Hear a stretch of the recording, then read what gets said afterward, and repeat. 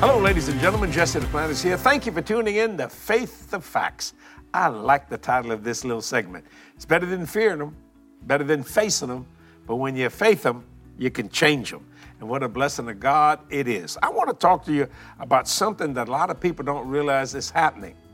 See, the church sometimes and the secular world will try to put you in bondage and put chains on you, but that they will make you think it's jewelry that you can wear. Like that's what God wants. No. That's not what God wants. But see, he'll cover all the iron and make it look like a bracelet when it actually it's a chain to stop you from doing what God wants you to do. Look what it says in Galatians chapter 5, verse 1. Stand therefore in the liberty wherewith Christ hath made us free, and be not entangled again with the yoke of bondage. I refuse to stay in bondage. I know jewelry when I see it. That's my watch. I think they call that a piece of jewelry and a timepiece. And I got a little gold bracelet here that was given to me by some good friends of mine. Now watch this. That's jewelry. But a lot of times, the church will put you in a 9-line bind. The secular world will put you in a 9-line bind. And they say, but we're trying to help you. When what they're really doing is trying to bind you. You know, years and years ago, when the Spanish people came over and hit America, they actually took some of these people in Mexico and they didn't know, and they put chains on them, and they thought it was jewelry, but it was actually bondage. And then they took over their little nation.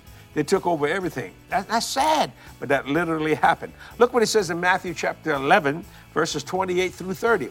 Come unto me, all you that are laboring or heavy laden, and I will give you rest. I like that. Take my yoke upon you and learn of me. Not learn of religion, learn of Christ. For I am meek and lowly in heart, and you shall find rest unto your souls. That's the mind, the will, and the emotion. For my yoke is easy and my burden is light. Now, how many times you've heard all your life, buddy, you better wait. The devil going to beat you, bust you, stomp you, kick you, but if you hang in there, you're going to make it. Well, that sounds like a pretty heavy yoke.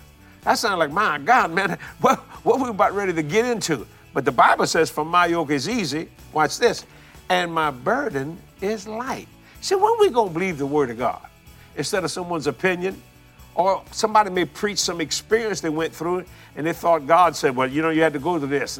And sometimes we do go through things, don't misunderstand me. But God is not trying to beat you up, stomp you, and kick you. He's trying to get you to enter into the rest. You've been waiting for the rest to enter into you, and that's the problem. The rest does not enter into you, you enter into it, see? So your chains are not jewelry. You understand what I'm saying? Well, you can't do that, you can't do it. They want to bind you, in every which way, shape, or form, especially in the prosperity message. My God. Yet it's all over the Bible. I mean, the father Abraham was very rich in cattle, silver, and gold. We're the seed of Abraham, my Lord Jesus. I mean, the nation of Israel came out. One day they're a slave, and the next day they're their own nation with all the wealth of Egypt.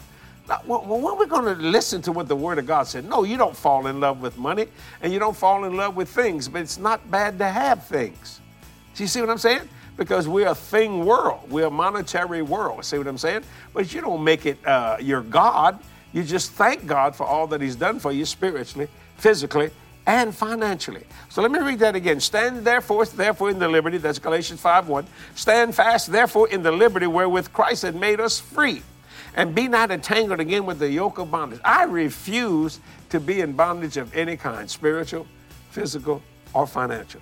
I just enjoy what the Lord does for me, and I believe He enjoys what I do for Him. He keeps me busy, woo, and I keep Him busy, woo. I tell you, every time God sees me, the Lord goes, what? Every time I see Him, I go, what? You know why? Because we're about His business, and I need His help. And He needs my help. He said, go in the world and preach the gospel to every creature. Well, I do that all the time. I'm running 90 to nothing all the time. And I never forget one time I was there's a French terminology we use in Cajun land called boudet.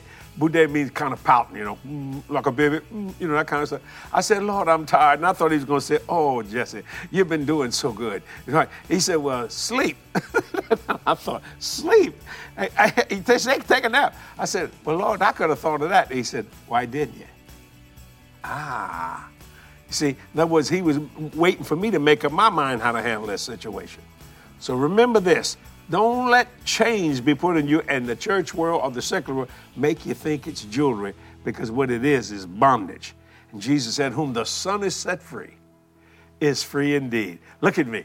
I'm a free man. Woo! Woo, what a blessing of God it is to be free. See you next week. Bye-bye.